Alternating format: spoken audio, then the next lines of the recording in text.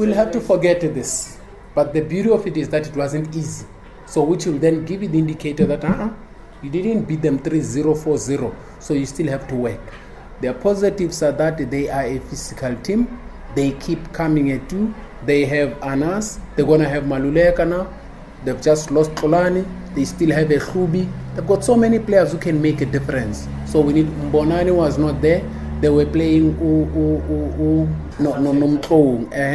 So that as well is a fact and a point. But the clear indicator was that you gotta be ready for Route 1.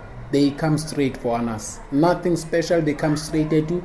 Deal with Route 1, deal with Route 2. Then we'll get better.